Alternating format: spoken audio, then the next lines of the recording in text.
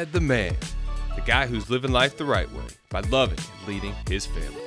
World class at his craft and admired by many, but more importantly, he sets the tone for what a great man, husband, and father looks like. That's who Dad the Man is.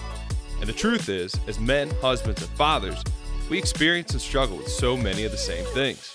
And it's time we recognize that we're all in this together. So drop your ego at the door and join us in the conversation. Welcome to Dad the Man. What's up, everybody? Thanks for tuning in. My name is Brendan Wall, and I am your host. And today, I am also your guest. So today, we're going to do things a little bit differently. This is going to be our first solo episode with just me. I'll apologize in advance. No special guest today, but we've done 9 interviews to this point. We've got 9 episodes out there. So this is episode number 10. I wanted to take this opportunity to introduce myself in a little bit more detail and give a little bit more of the backstory from my life that led to Dad the Man being born. I want to provide a little bit more of that context to let everyone know what's in my heart, or what was in my heart that led to me saying, hey, I want to spend all this time developing this podcast. So my name, obviously you guys know, I'm Brendan Wall. I'm 30 years old. I live in Chattanooga, Tennessee with my beautiful wife, Leslie. We have been married for a little bit over 6 years. We have 2 boys. They're 5 and 2, almost 3. And we are currently working on adopting our 3rd child. We are in the middle of that matching process. So we have not matched with the family yet, but we're working on it. We're seeing cases actively. It's a crazy process. It's a roller coaster. It's a huge leap of faith, and that would be a whole nother episode in itself to really go into too much more detail there. So I won't right now, but that's where we are. That's our family in a nutshell. So I was born in Long Island, New York. I moved down to Birmingham when I was about 4 or 5 years old, and the long story short of my childhood is that it was perfect. So perfect parents, perfect childhood, perfect neighborhood, perfect school system. I was the oldest of 2 siblings. My younger brother is still my best friend to this day. I mean, you could not write a childhood on paper any better than what I lived. Every opportunity that I ever was interested in was present. It was there for me, and it was met with enthusiasm from my family and from friends and from the support of our community.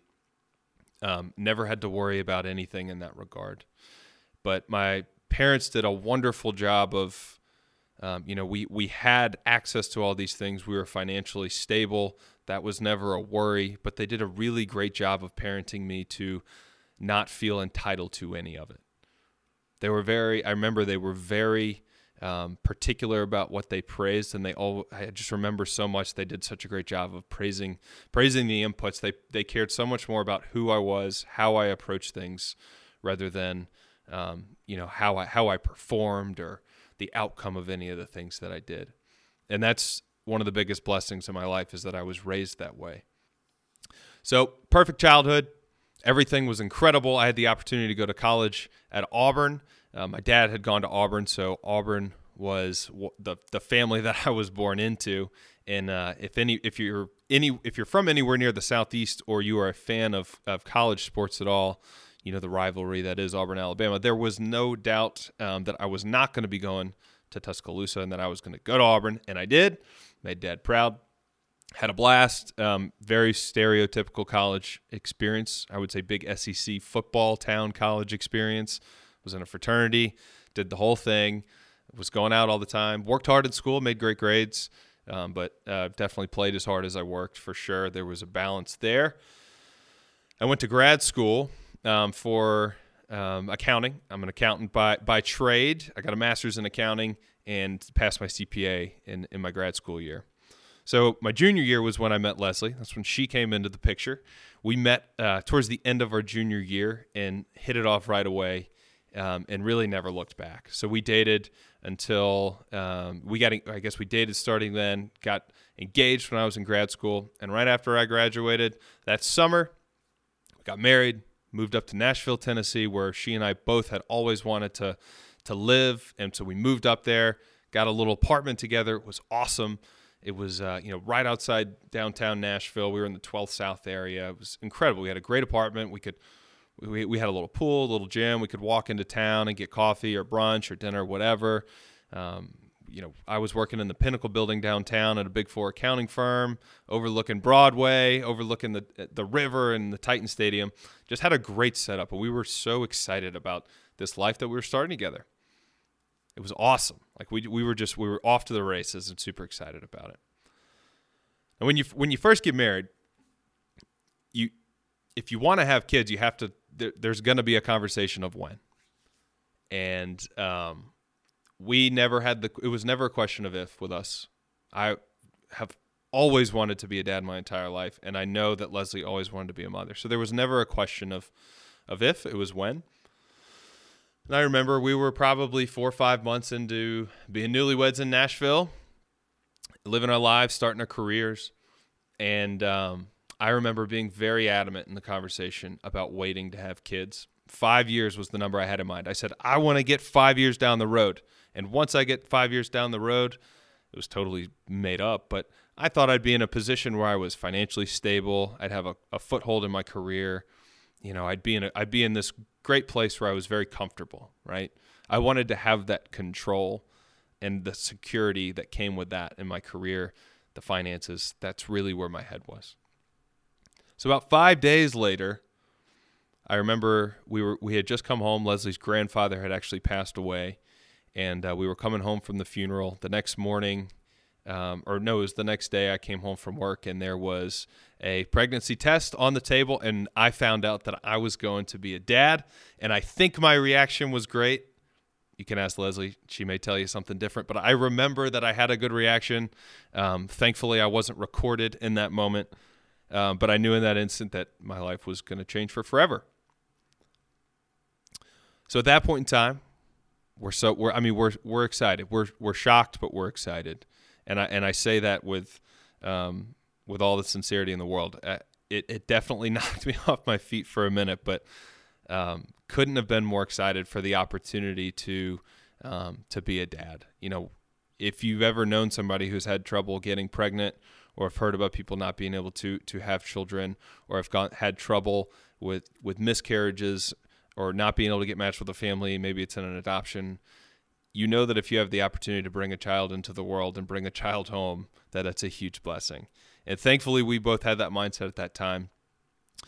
But we had always talked about whenever that time did come for us to have kids, we'd move our family to be closer to parents on one side or the other. Leslie, like me, we're both very lucky in that we have very active parents in our lives that are super excited about not just staying close with us, but also being involved grandparents. So we made the decision we were going to move one way or the other to either Chattanooga or Birmingham. My company, Big Four accounting firm, I have offices all over the place. They happen to have an office in Birmingham, and they did me a huge favor and transferred our family down to Birmingham. So we get there about a year after we had moved to Nashville. We end up in Birmingham. We land there just in time for Mason to be born. And yeah, that's really where the story starts to get good. That's where, if you have kids, the feeling of when you get home from the hospital and all of a sudden it's very quiet and there's no beeping monitors. There's no nurses coming in to check on you every 10 minutes. There's no doctors coming in the middle of the night. It's just you, and it's your spouse, and it's the baby. And that's it. And it's really quiet, and it's really scary. And I remember that feeling, and I just remember the wave of instincts that really started to flood in at that point in time.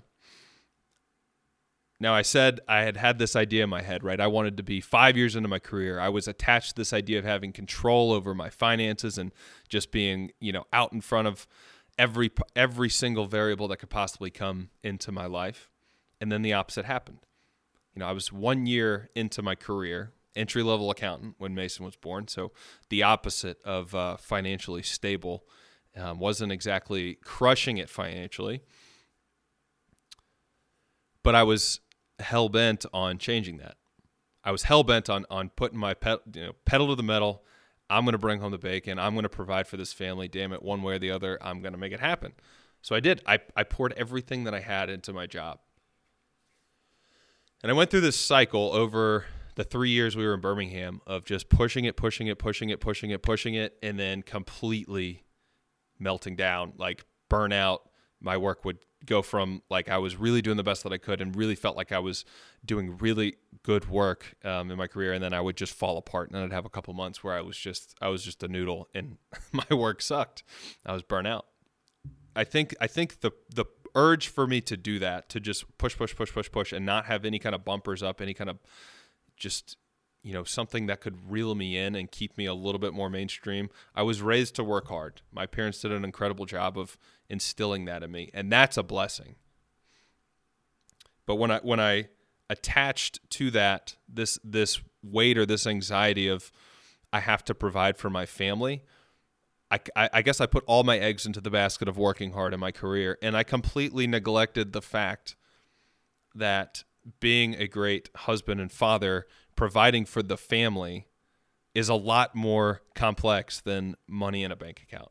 Yes, it's important. Yes, working hard is so incredibly, it is paramount. It's so important. But at the same time, there's a lot of other things that go into it. So I failed in that regard. Nothing bad ever happened. Like I was talking about this with Leslie the other day. Like I never did anything wrong. I was just not in a good place myself. I wasn't taking care of myself. I was doing everything I could in my career, but I was not taking care of myself. End of year 3 in Birmingham, one of my burnout sessions turned into a legitimate depression, and then I had a really tough time there for a little while. I never wanted to get out of bed. I wasn't working out. I would find myself just break down crying from time to time, walking around the house. And it was really weird, and it was something that I was very uncomfortable with, and I was scared of the way that I felt because I'd never felt that before. I'd always been able to kind of just push through. But I was sleep deprived. I wasn't working out like I always had my entire life. My diet was wildly inconsistent. I don't remember. I would imagine I was probably drinking more than I should have. Not like in a binge sense, but the one glass of wine that turns into 3 glasses of wine in a night, and then you do that a couple nights a week, and then all of a sudden you've got this extra stress on top of already being sleep deprived and not working out and not taking care of your mental health and all these things. So I slip into a little bit of a depression. Leslie's coming out of, she struggled postpartum depression after Brooks, who was born, I guess a year or two into us being in Birmingham. And she, despite having her own struggles, really put her foot in the ground, anchored us, and pulled me out. I remember she went to my parents, my brother, and her parents, and she wrote one herself, but she had everybody write letters to me about what they appreciated about me. And that was 100% the nicest, most meaningful, most impactful thing that anybody had to that point and probably will ever do for me in my entire life. And I knew in that moment that I had to make a change in some regard, right? So we decide at that point, let's make a change. Dad's not going to burn out anymore. Let's go get a new job. So I leave the Big Four public accounting world, and I take a job with a smaller firm up in Chattanooga. So we move up to Chattanooga, Tennessee.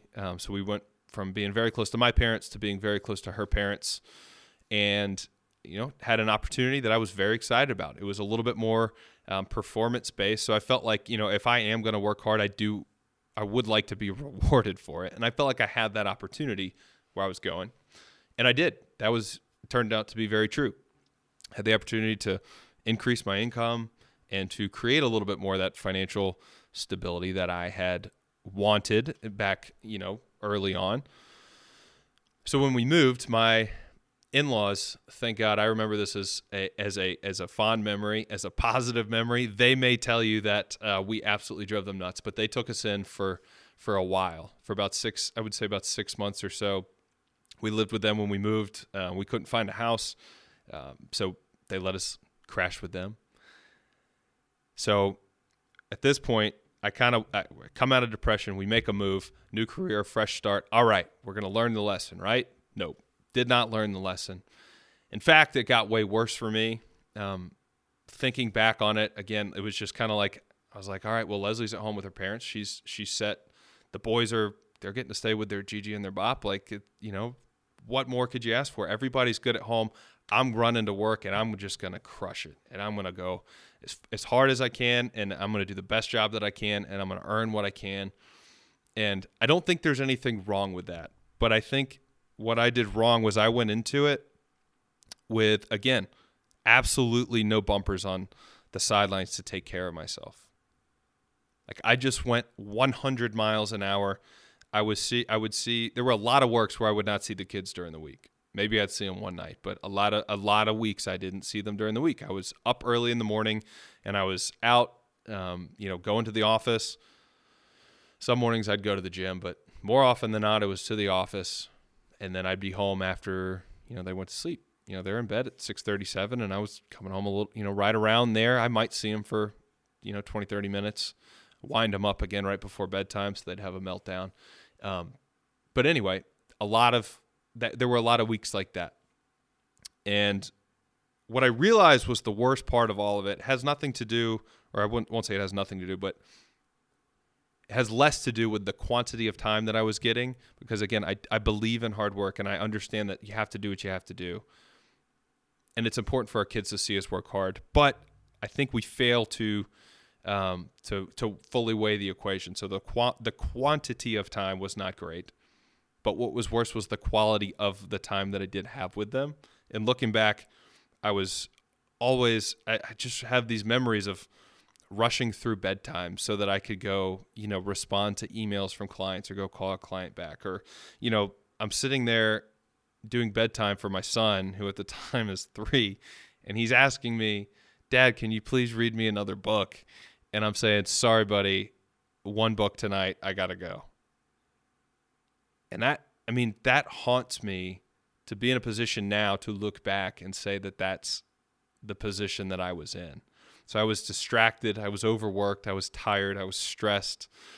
And again, it's not the worst thing in the world to be challenged and to work hard, but it was just, I had gotten myself in this position where work was the default, right? Work was the default. It was, I have to do this for work.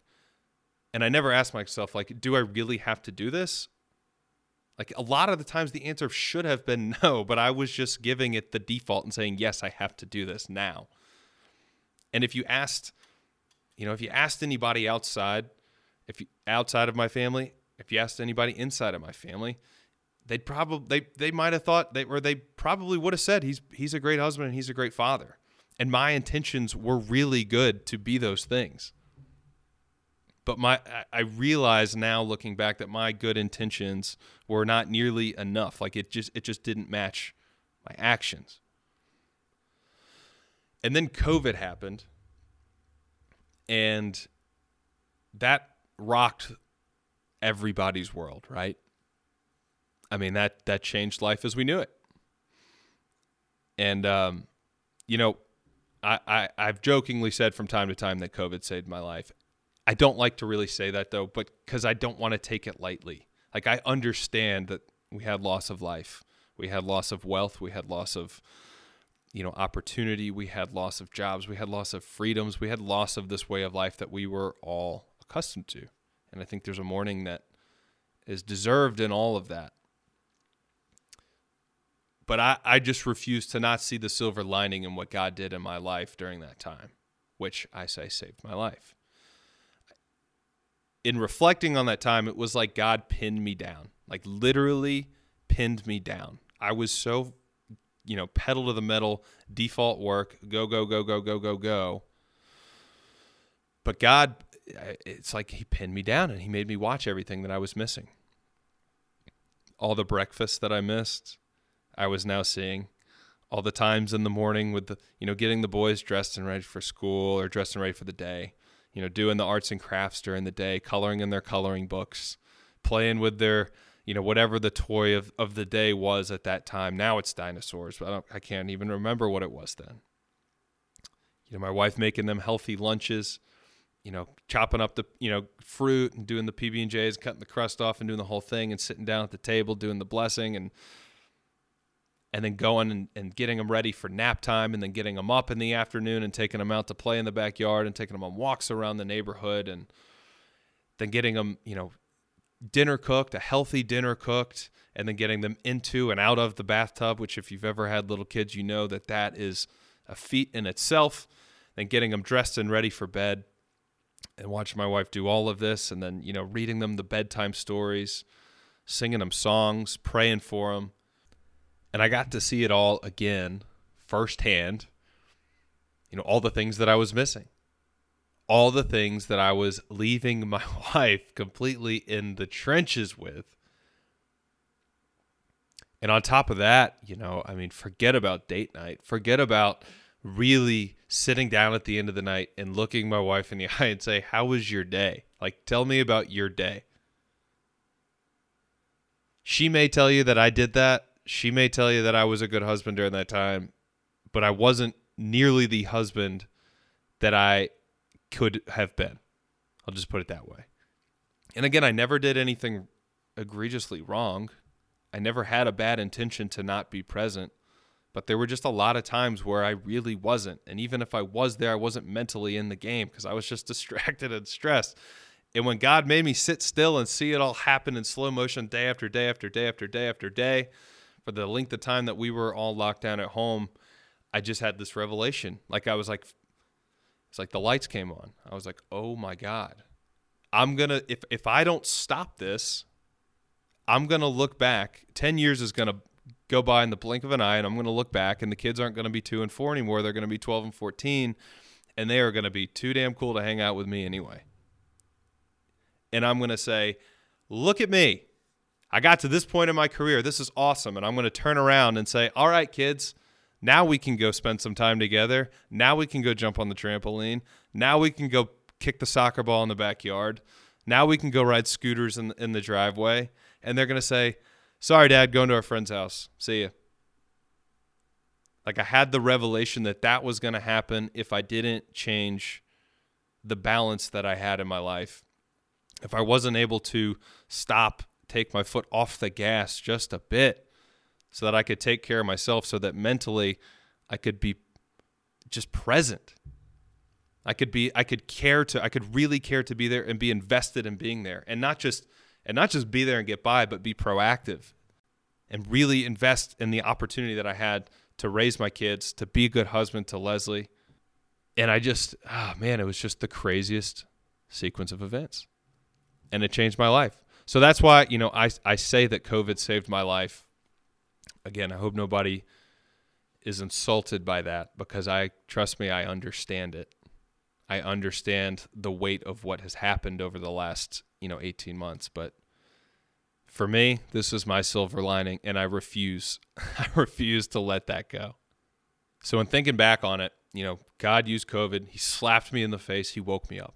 And it gave me this appreciation. Like I said, it gave me this appreciation for the finity and just the brevity of life. The old cliche, like, don't blink, they grow up so fast. Like, it's true. Like in that time where I was before I learned this lesson, like, I blinked after we moved to Chattanooga, and a year and a half went by, which is crazy to think that I missed. I just wasn't fully mentally present for almost a year and a half of my kids' lives. That's crazy. I was there as much as I could, but I just wasn't quite mentally all there. This whole idea of I'll be more present at home when I get the next promotion, I get that bonus, et cetera, et cetera. It's a mirage. But the reality is, while you're doing that, while we're chasing these things, life doesn't wait. The kids grow up, and I finally just reached the conclusion that time with my kids is never going to come back. Other opportunities professionally will. There will be more of those. There will be no more opportunities to spend time with my son, when he's 2, 3, 4, 5 years old. And again, I'm not here to curse hard work. That's a lesson that I'm adamant about teaching my own kids, and I want them to see me work hard, but I also want them to see me live in a little bit more intentional way. That's very important to me, because that's what I've learned. So COVID was the great reset for me. Right? So it's this revelation that changed my life. There's no doubt in my mind that is God's hand working in my life. No doubt in my mind. And I knew that I wanted to help other men feel like I had something in me that I had to express. Couldn't quite figure it out. I was like, everything I tried was like square peg, round hole. Was trying to start little businesses. I had little ideas, and I just couldn't quite get excited about any of it enough to get it going. And one night, Leslie, I'm sure she was just getting tired of me trying to figure this out, and she just said, why don't you just start a podcast? She was like, people listen to you when you speak, and all you ever talk about is podcasts. And I had that feeling again that I had similar to when I brought Mason home from the hospital and Brooks home from the hospital. It's the crossroads of being very excited and very scared. And we haven't looked back since. That was the beginning of this year, and everything that I've done this year leading up to this point has been getting this show to life. So COVID was this great reset for me, the revelation that changed my life. And the mission of this show, my mission in doing this show, is to be a vessel for God to work through other men in the same way that he worked in me. I want to replicate this revelation that I had in other people. So, rather than live a life that they're going to look back on and regret in 5, 10, 15, 20 years, like I want to wake them up now. I don't want them to go chase this thing, this distraction, this, maybe it's whatever outside of the home for all this time, neglecting what's at home. It's okay to chase things outside your home, and I think that's important that we do as men, but how we do it is important. If what we're doing for a family comes completely at their expense, then that's not what we want to be doing. I want to wake these guys up right now so that they can live the next 5, 10, 15, 20 years in a way where they're going to look back and be just proud as hell and excited about the relationship that they have with their kids, excited about their marriage, excited about who they have grown into be personally. That's the mission of this show. And then on top of that, if you are a man who is married and has kids, you know that isolation is a problem. It's hard for guys in our circumstances to get out and make friends. It just is. We have a lot going on, and with our circumstances, capacity is shrunk. It's very minimal what we have to give, and it doesn't what we do have to give more often than not is going to go to our families or to our jobs and to keeping, our mental and physical health in check. We don't always give a whole lot of time into developing relationships with other men, guys that we can lean on, be brothers with.